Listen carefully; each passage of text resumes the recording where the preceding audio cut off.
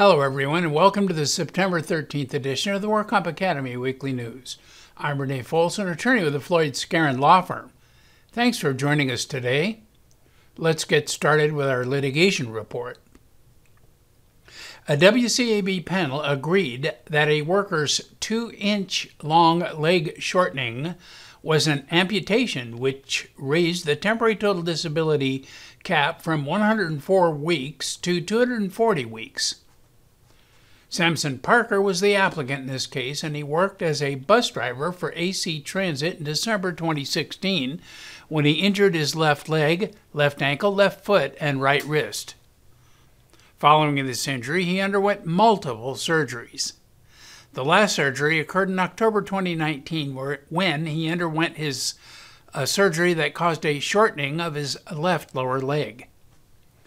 His PTP described the last surgical procedure as a limb shortening surgery, and when he became MMI, his leg was about 2 inches shorter than the right.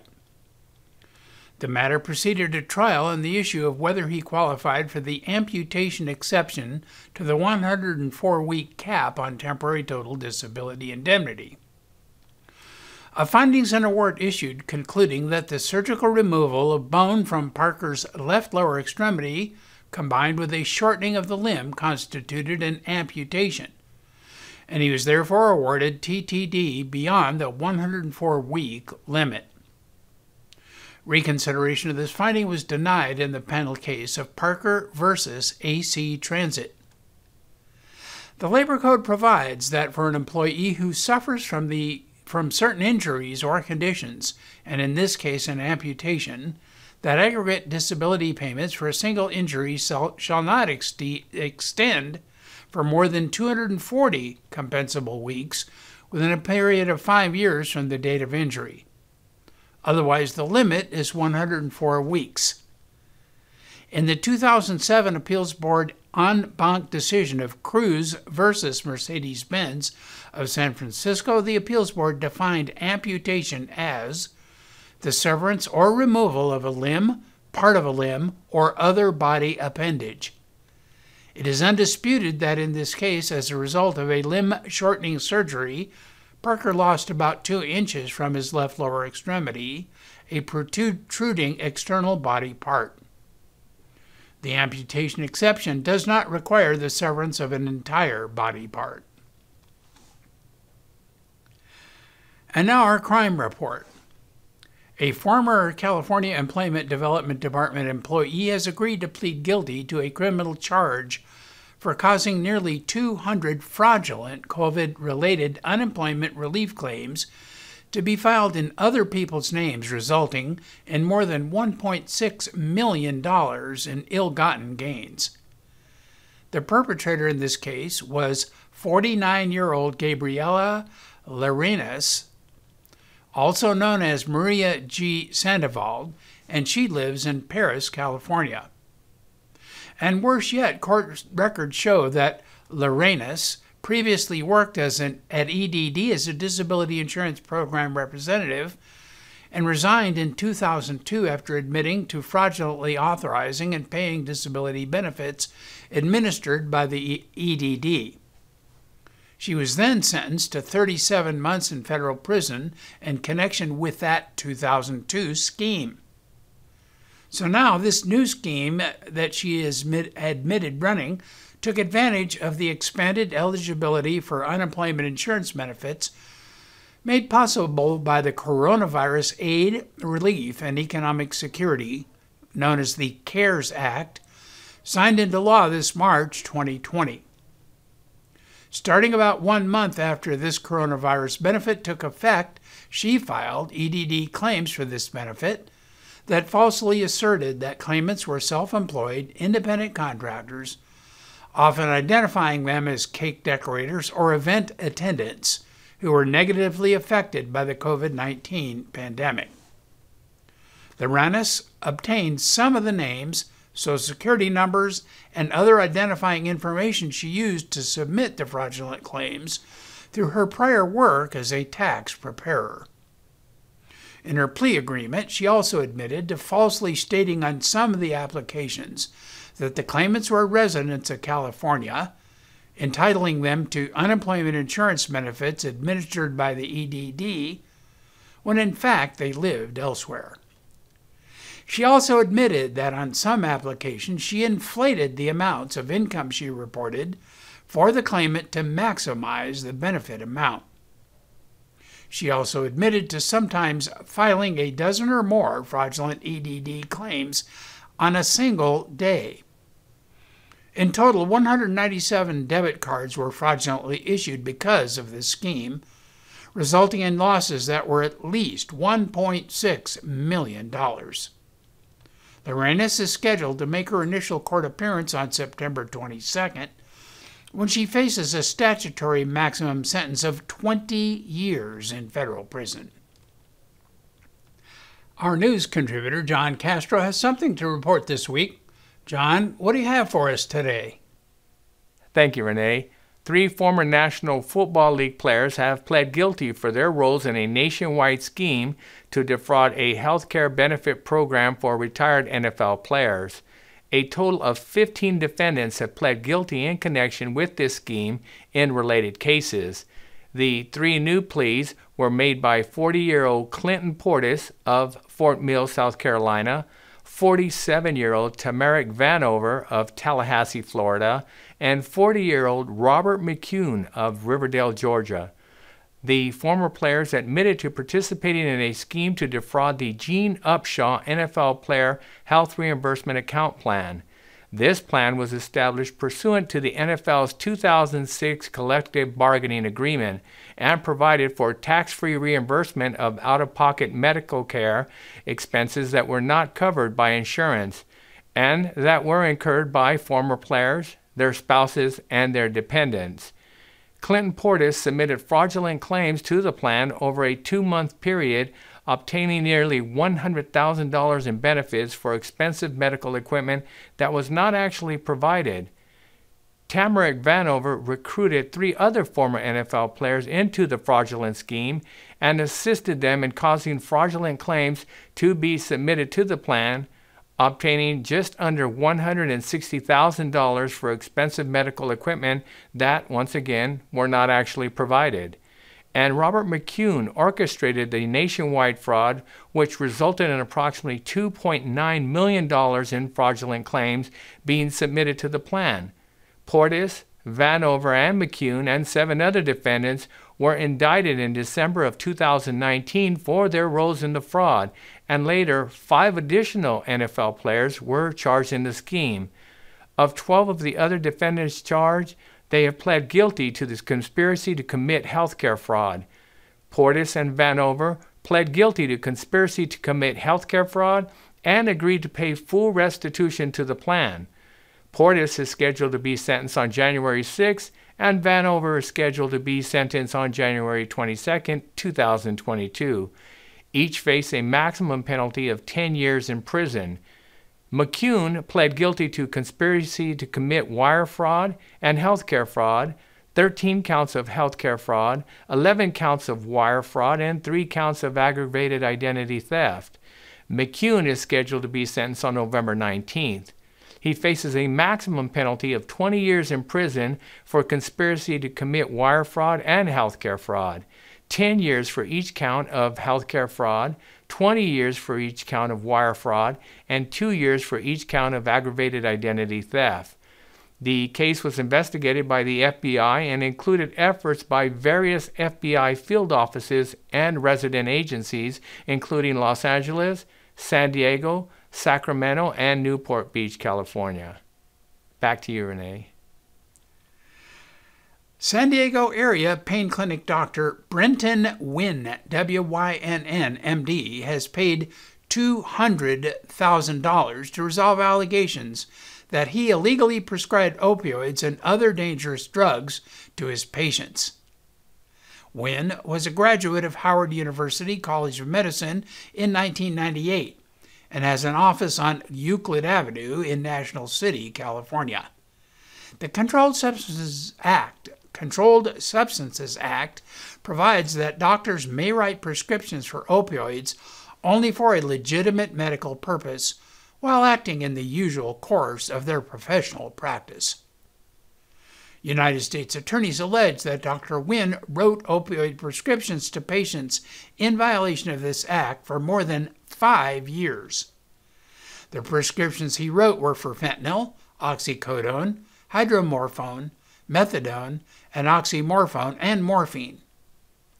They also allege that Dr. Nguyen prescribed a dangerous combination of opioids and benzodiazepines, such as Xanax and Valium, at the same time. Of even more concern, Dr. Nguyen allegedly prescribed to some patients a combination of at least one opioid, one benzodiazepine, and one muscle relaxant, such as Soma. Drug abusers colloquially refer to the opioid, benzodiazepine, and muscle relaxant combination as the Trinity or Holy Trinity because of its rapid euphoric effects. These drug combinations are known to significantly increase the risk of addiction, abuse, and overdose.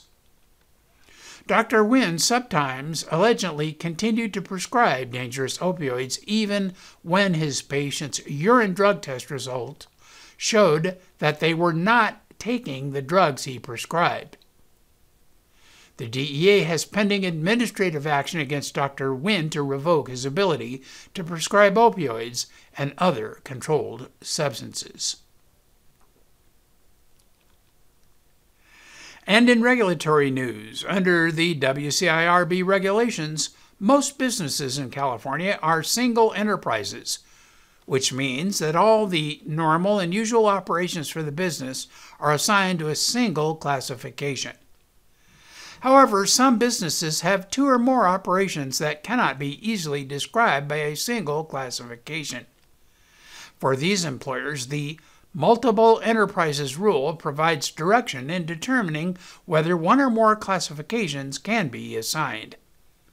This Multiple Enterprises Rule was amended to clarify the rule that definitions applicable to operations that constitute multiple enterprises in order to promote consistent and accurate data reporting, as well as to make the rule simpler and easier to administration.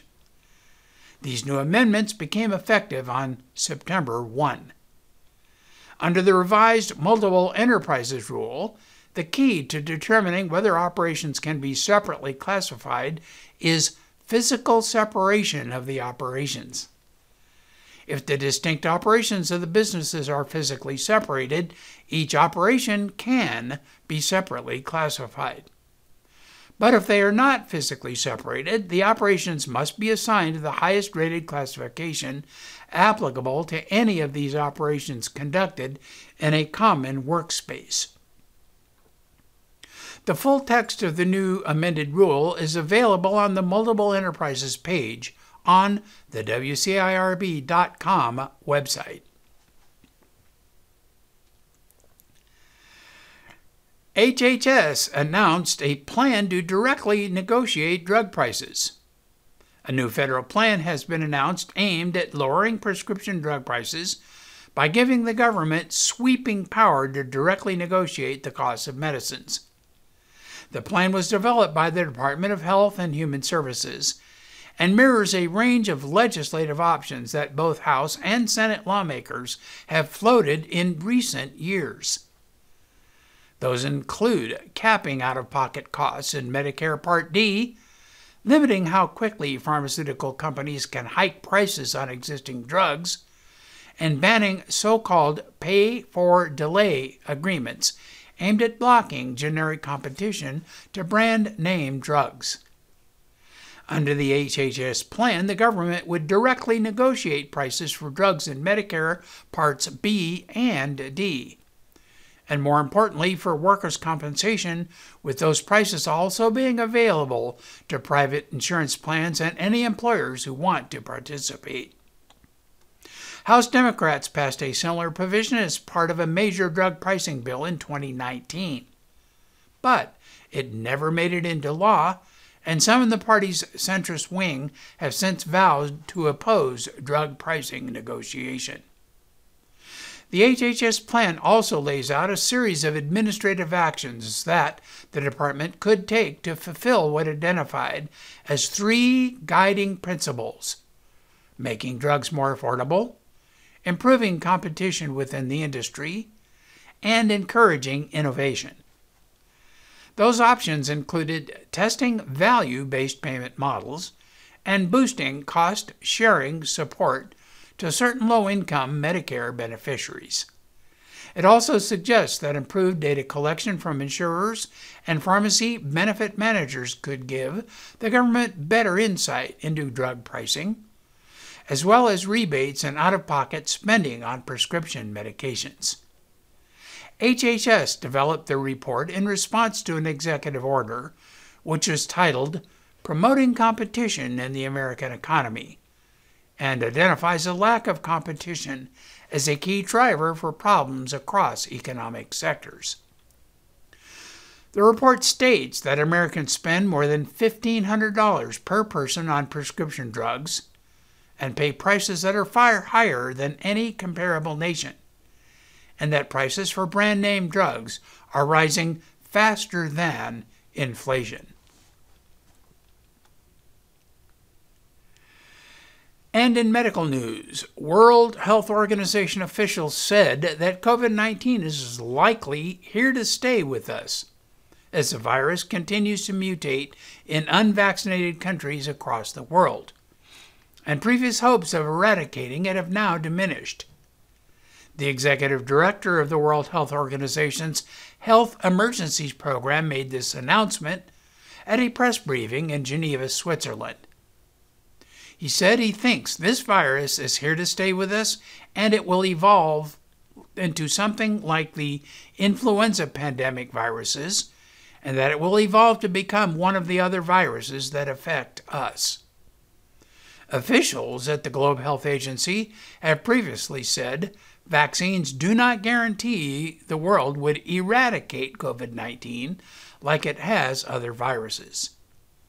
Several leading health experts, including White House Chief Medical Advisor Dr. Anthony Fauci and Stephanie Bancel, CEO of the COVID vaccine maker Moderna, have also warned that the world will have to live with COVID forever, much like it does with influenza.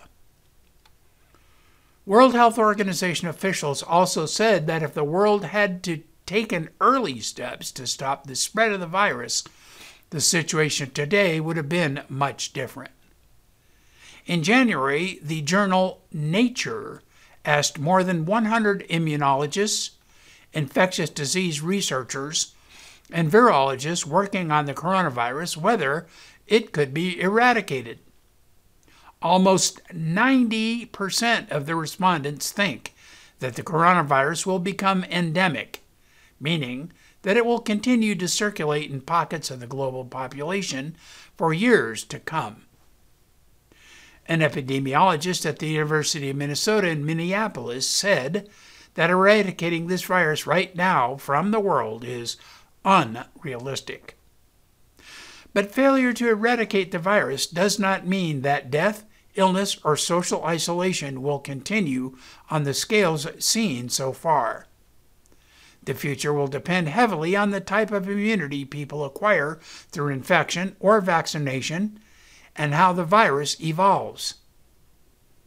Influenza and the 4 human coronaviruses that cause common colds are also endemic, but a combination of annual vaccines and acquired immunity means that societies tolerate the seasonal deaths and illnesses they bring without requiring lockdowns, masks, and social distancing.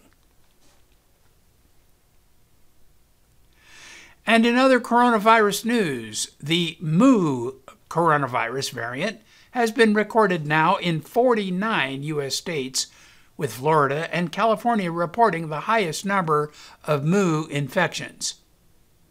California has recorded 384 Mu variant cases, with 167 cases contained in just the Los Angeles County area.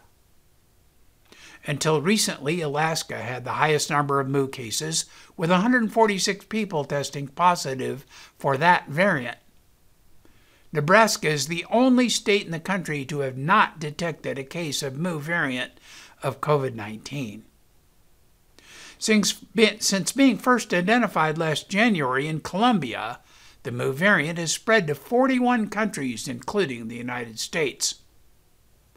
But Dr. Anthony Fauci said in a news conference that Mu is not an immediate threat, but he said scientists will be keeping a very close eye on it. This variant, he said, has a constellation of mutations that suggests that it would evade certain antibodies, not only monoclonal antibodies, but vaccine and convalescent serum-induced antibodies. LA County Public Health issued a statement explaining more work is needed to tell what we are dealing with, and that more studies are needed to determine whether Mu variant is more contagious, more deadly, or more resistant to vaccine and treatments than other COVID-19 strains. Maine, Connecticut, and Florida round out the list of states with the highest prevalence of Mu cases. The World Health Organization labeled Mu a variant of interest on August 30 because its characteristics could make it more transmissible or resistant to vaccines. However, the Centers for Disease Control and Prevention, CDC, has yet to make the same classification. So that is all of our news and events for this week. Please check our website daily for news updates, past editions of our news, and much, much more. And remember, you can subscribe to our weekly news podcasts and special reports using your iPhone, your iPad, or Android device by searching for the WorkComp Academy with your podcast software. And we also publish our daily news podcast and other utilities on our free WorkCompApps.com smartphone app. Again, I'm Renee Foles with Floyd, Skeren, Manukian, and Langevin. Thanks for joining us today. Please drop by again next week for more news.